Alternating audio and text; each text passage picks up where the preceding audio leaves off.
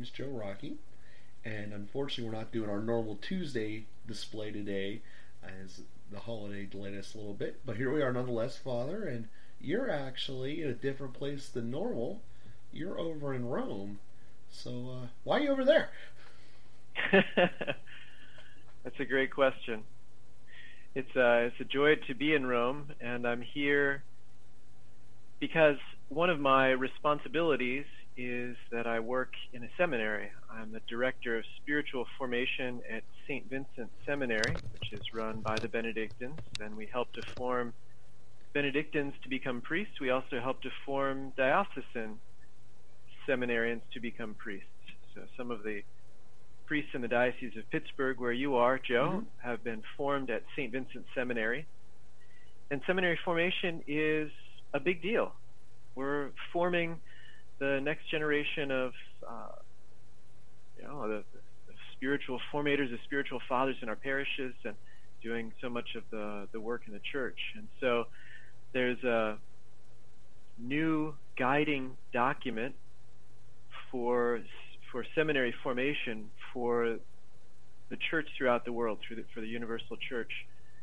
That was published by the Congregation for Clergy. It's the first new document on seminary formation that they've published, the whole guiding document since 1970. And they have done a lot of work to figure out what's been happening. The different national conferences, the U.S. Conference of Catholic Bishops, for example, have published various national programs for priestly formation that have continued to update, and all of the different countries have been doing that. And the Congregation for Clergy oversees all of that, but this is the first time they're really setting a direction for the Universal Church, just shifting some priorities, and really having learned a lot and also learned from bad experiences. The Congregation for Clergy is responsible for handling requests for dispensations for priests who want to step out of active ministry if things have gone wrong for various reasons. And so they want to impart the wisdom of this document and really communicate the logic behind it. And so they invited seminary formators from English-speaking seminaries throughout the world. There are men here from all over the United States, as well as Ireland, England, Scotland, Australia, and the Philippines. And they're having a sequence of these courses for for other language groups and even other areas in the English-speaking world, to help to communicate this new kind of approach to seminary formation that is so important. So that's it's a good question, and I'm here for an important reason, I'd like to think, and important for our listeners too to understand this thing. Yeah. So a couple of questions came from that, and trying to go through the order you said it here. One of the things you said very early on, which I know that I don't fully know, and I'm sure that it's a common thing. What is the difference between diocesan priest and other kind of priest? Well, a diocesan priest is ordained for a diocese, and the vast majority of them work in parishes. Okay. And normally your parish priest is a diocesan priest. So the other kind of priest would be a religious priest. That is to say, a priest who is also a member of a religious order, like the Franciscans or the Dominicans or the Benedictines or the Jesuits or whatever. So I am not a diocesan priest. I am a so-called religious priest, a member of a religious order, and I'm a Benedictine. And the Benedictines have their own formation to become Benedictines, and then those of us who are also ordained priests have to go through the seminary formation to become priests as well. Okay. So that's a short answer. Short answer that might have made things more complicated. But you still hold Mass and all the other normal duties and do confession and the sacraments and all that, right? Yeah, I'm a priest. Okay, yeah. So priesthood is priesthood. I'm just a priest and gotcha. a religious. Okay. Yeah. That's really a better way to say it. I'm more than a priest, you might say. I'm a priest and a consecrated religious. Gotcha. So it's just two different things. The one thing that they happen to have in common is that they're both special vocations in the church, and they both involve celibacy.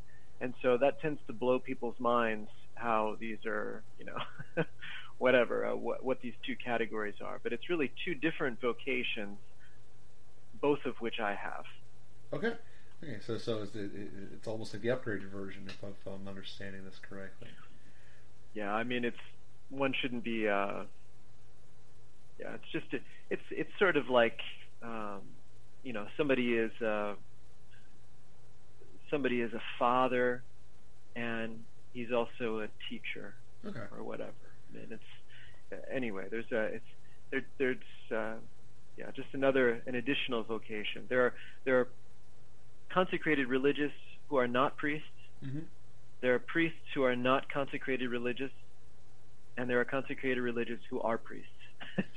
Just a little Venn diagram there, and you're right there in the middle of the two circles. Okay, that's right, exactly. That's a great way to say it. So I one of the questions I've had, which this was perfectly leading into, is we always talk about during the Mass is having a request and praying for more people to join the priesthood, and very rarely is there ever a conversation about how does that actually work. And since you're at a conference, basically being able to communicate this point, how does it work? What is the process? I know that earlier we talked about how you became a priest, but as kind of someone out there trying to figure out what's going on, maybe a more general route that could make sense. Well, it's a very serious process of formation, and one of the things with this new ratio is the focus on there are 4 dimensions of formation: human formation, spiritual formation, intellectual formation, and pastoral formation. Okay. All 4 of those elements are critical. One has to have a solid humanity.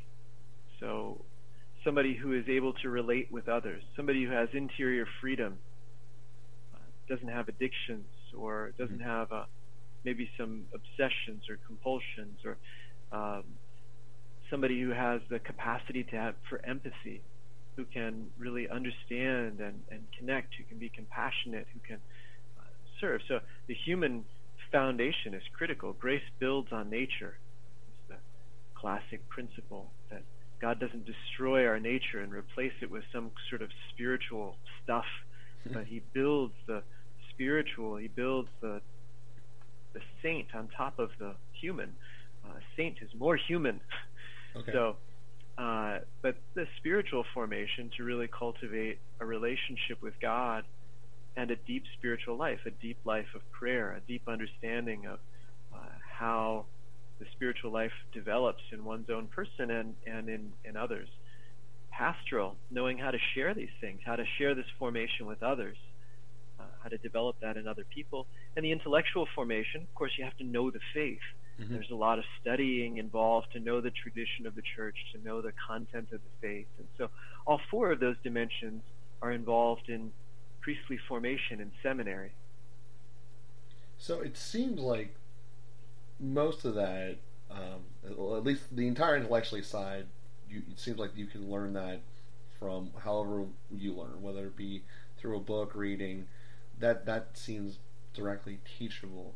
How do you teach someone to become better with their human side? That is a great question. You hit the nail on the head. That's a really critical question. And even I want to appreciate your summary of the intellectual formation, but also add a little complexity to that. The intellectual formation can't be separated from the other dimensions of formation, because we really need to learn the content in a way that we can also pray it, which is our humanity, that these aren't abstract concepts. Okay. actually able to communicate it pastorally. And so even the intellectual formation needs to be woven together with all of those other aspects of formation. So the critical formators for human, spiritual, pastoral, and also intellectual come through several forms of accompaniment. We have formators in the seminary who are dedicated to seminary formation. They're in community with the seminarians. We all live in one place in the seminary. We pray together. We eat together. We recreate together. There are classes together. And then each seminarian is assigned a formator who accompanies him in the process, who talks to him regularly, who kind of pays attention to him, takes him under his wing to a certain extent, who will work with him and also evaluate him. The whole staff does that, and then one individual is kind of particularly in charge of that. So kind of like a set-aside mentor type deal. That's right. Okay. And his work is all in what we call the external forum. So that's the sort of thing that the whole seminary is also, he communicates his observations in the form of evaluations. That goes back to the bishop of the seminarian, who is involved in the process because these are his future priests, God willing. And then each seminarian also has a spiritual director, and we call those meetings the internal forum because the relationship with the spiritual director is absolutely confidential. Nothing goes out of that. And so that gives the seminarian a space of freedom of conscience to be able to say anything and not to be afraid. The spiritual director doesn't vote. He doesn't offer any observations. He doesn't make any evaluations. He doesn't do anything in the public, in the external forum. He's a safe space for the seminarian to work out his issues as they come up, his questions, his doubts, his fears, the things that are happening. Generally it goes together with confession and then spiritual direction. Really, that becomes an important part of the spiritual formation, which involves a lot of the integration of the other dimensions. That it's in our relationship with Christ that everything comes together. The spiritual director may also help in some elements of the human formation. He's able to hear more of what's happening in the interior of the seminarian, more of what's taking place in his conscience, and able to help him maybe seek some help in the external forum from a psychologist, for example, from a group of seminarians, from somebody else who could provide some advice. But so through the format, the mentor, the external formator, through the spiritual director, and then also through the community, the seminary community in an immediate way, and also the people of God in a broader way, the family, the pastoral assignment. Every seminarian goes out to do some hospital ministry or to visit some nursing homes or to do a little bit of CCD teaching or to take time in a parish for a whole year or just for a summer, for weekends. A seminarian has a family of his own, of course. And so also the formation comes that way, and we get feedback in all of these ways. If a seminarian has a problem interacting with women or something, then we hear about that. Well, he gets all flustered, or he finds he's just staring, or he runs away, or he averts his eye, whatever it is. We get that kind of feedback, and then we work with him. Well, what's going on there? Maybe we take that into spiritual direction, and in that context, he's able to say what the fears are, or what the abuse was, or what the difficulty was, or anyway. So it really, through this kind of accompaniment from several perspectives, and then also through the community, these dimensions of formation. And then we have different workshops and conferences and speaking about what healthy psychosexual integration looks like, what a healthy understanding of obedience looks like, what a generosity in service looks like, what the kind of graciousness that a priest ought to have toward his people looks like, what sort of pastoral programs and ways to communicate the faith and a proper warmth and compassion, and anyway, all of these different elements. So we have some workshops and presentations on these things that are a part of the formation as well. So the whole process of formation now, according to the new Ratio, will be an 8-year process. Okay. So all of the priests, right now it's generally a 6-year process. In some cases, it's already an 8-year process for guys who start college as seminarians. Okay. So they do 4 years of college seminary and then 4 years of major theology, major seminary. But I, for example, I had a 6-year process because I had already graduated from college, but I still needed 2 years of pre-theology, or what they call now the discipleship phase, and then 4 years of major seminary, what they now call the configuration, being configured to Christ. Well, so anyway, yep. You said you went to Penn State, right? Yes. Okay. This might be an odd question, but what at Penn State translates to 2 years of already having down the road of priest? I guess that's what I'm saying. I get the 4 years of education there, but how does? I guess what I'm trying to say is I know that if I go get my master's in accounting somewhere, I'm going to get direct application from the bachelor's degree I have in accounting to go towards my master's.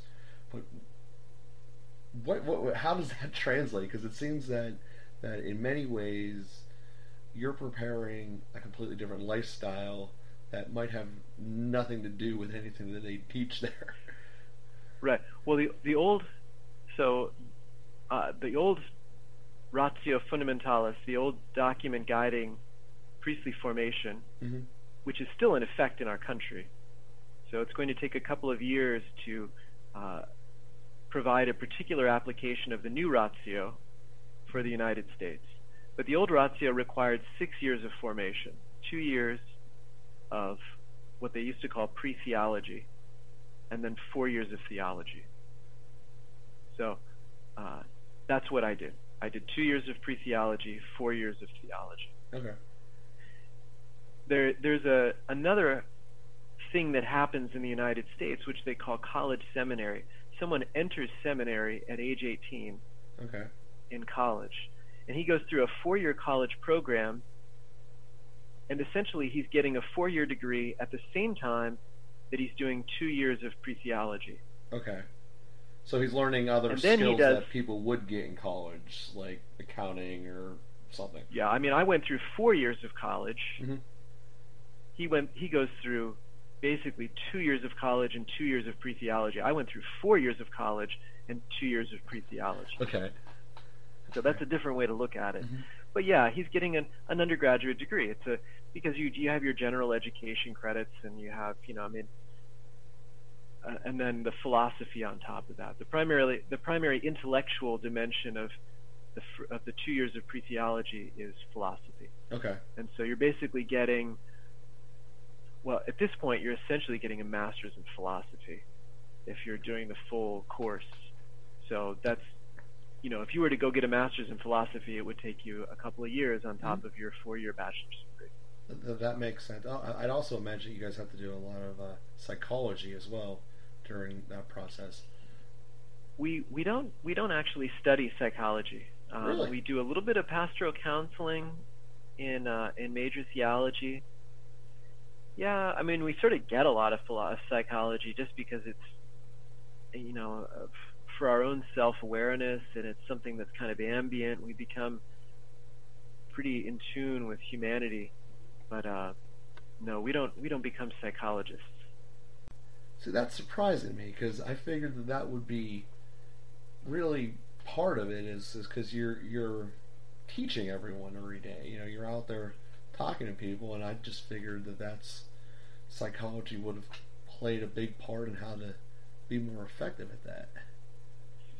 Yeah, it comes in kind of sideways as part of our human formation, that we get to know people. And as I said, we, at least at St. Vincent Seminary, we have 2 semesters of pastoral counseling, mm-hmm. and then it's a more explicit teaching of how we do that.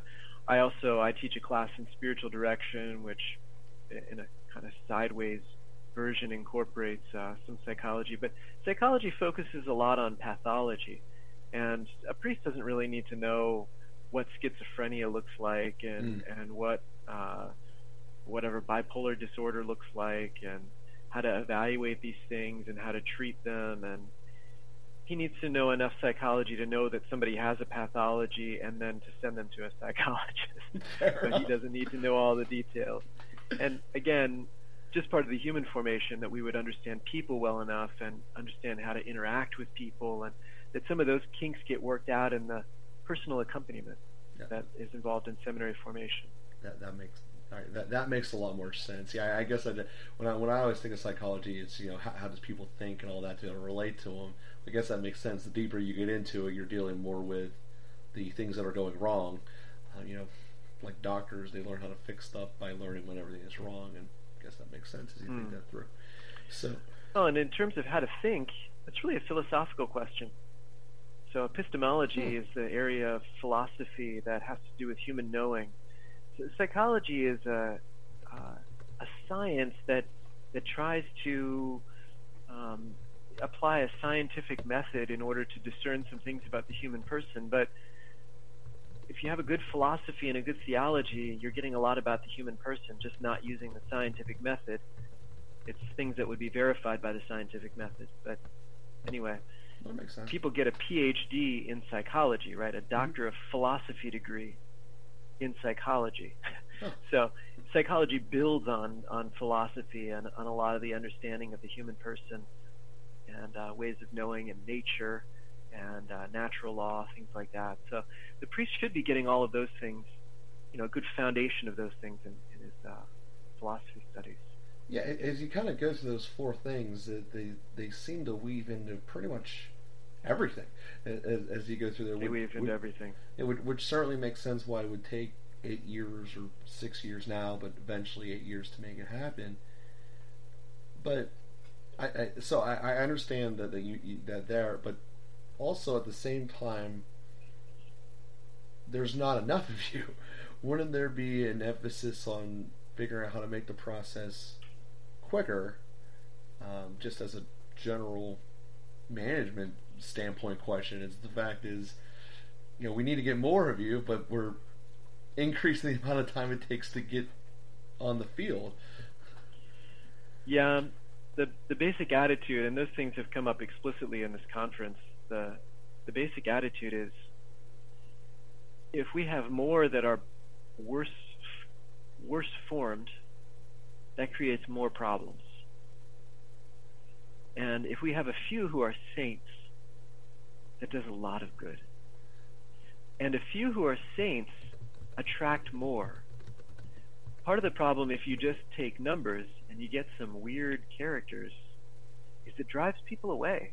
Mm-hmm. Nobody wants to be like weird Father X, who is kind of creepy, who doesn't understand how to interact with people, who's got some issues, who doesn't know how to speak coherently, who is a poor pastor and is narcissistic and self-absorbed.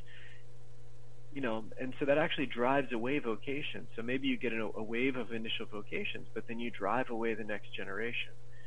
But if you attract a few saints make a lot of vocations, and really giving men the formation they need to be great priests, not just a bunch of mediocre functionaries, is really worth the investment.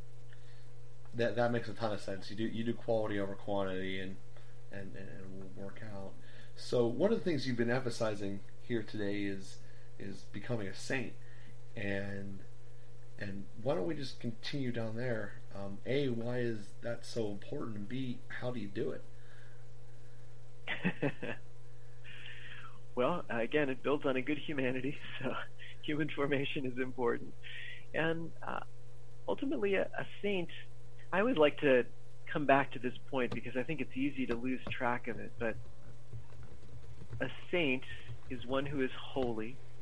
It's actually the origin of the word saint. It's sanctus in Latin, which means holy, the holy one.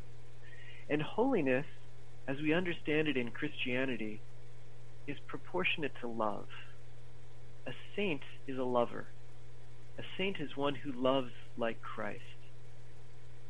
And I think that's so important to emphasize that, because that helps us realize that a saint is not plastic or porcelain, not abstract, not just sort of a miracle worker or somehow superhuman like Superman who has magical powers. But a saint is very human and very filled with love. So how do we grow in love? Well, we grow in love by loving, for one thing. And actually we grow in love by being loved first and responding with love. And then, of course, we're only going to grow in love to a certain human limited degree. For example, I love my parents, but I hate my neighbor. Mm-hmm. You know, or I love Americans, but I hate Russians. You know, or I love certain people who love me back. So we go from a kind of mercenary love to a more generous love by recognizing God's love for us, by opening our hearts to receive His love, to realize that His love is unconditional. I'm not better than the Russians or my neighbors or anybody else. In fact, I don't deserve to be loved at all, but God, by His graciousness, chooses to love me. And when I recognize that, that helps me to soften and to expand my heart a little bit towards those who are not very impressive or interesting or whatever to me. And then I extend my love that way. So prayer is a critical component, because prayer is where I open to receiving God's love, and where I also love Him in return, and where I can bring other people in to love them even in the context of prayer, and then certainly to live that out in my daily action. So being a saint is about being a lover, and we grow in love by growing in our knowledge, our trust in God's love for us, and then the way that we exercise that love, we practice that love in our relationships. Well, that makes a ton of sense. So how do you go about, I guess as initial question, about recruiting the right people to bring in to the seminary that are going to be able to do as you just described? Well, there are a lot of facets to that process, I guess, and I haven't been directly involved with quite as much of that, but you know, there's one thing of somebody, the question arising in someone's heart, and there are people who say, yeah, you know, I thought when I was in 7th grade about being a priest, but then I got involved with girls in high school, and then I just buried the whole thing. Mm-hmm. Sometimes people will say, no one ever asked me. Sometimes people will say, yeah, you know, I saw my parish priest, and I thought, I really want to be like him. He is amazing. He's a real father to me. And so a lot of different things, different human ways that God stirs vocations in men's hearts, and then asking the questions and exposing them to times of prayer and helping them to discern is all a part of the process. And then there's a screening involved too, right at the outset. If people have certain issues, certain human issues, certain psychological issues, they need to work through those. Not everybody is fit for even starting seminary right away, and so that's all discerned up front as well. So is it kind of a screening process throughout all 6, virtually 8 years, or is it kind of an upfront screening? Great question.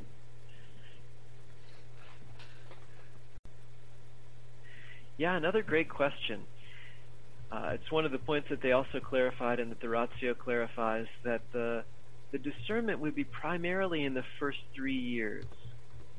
And then once the seminarian enters into the configuration and the pastoral stage of formation, he's really set on, I'm going to become a priest, and now I'm really going to live with Christ and be formed like Him.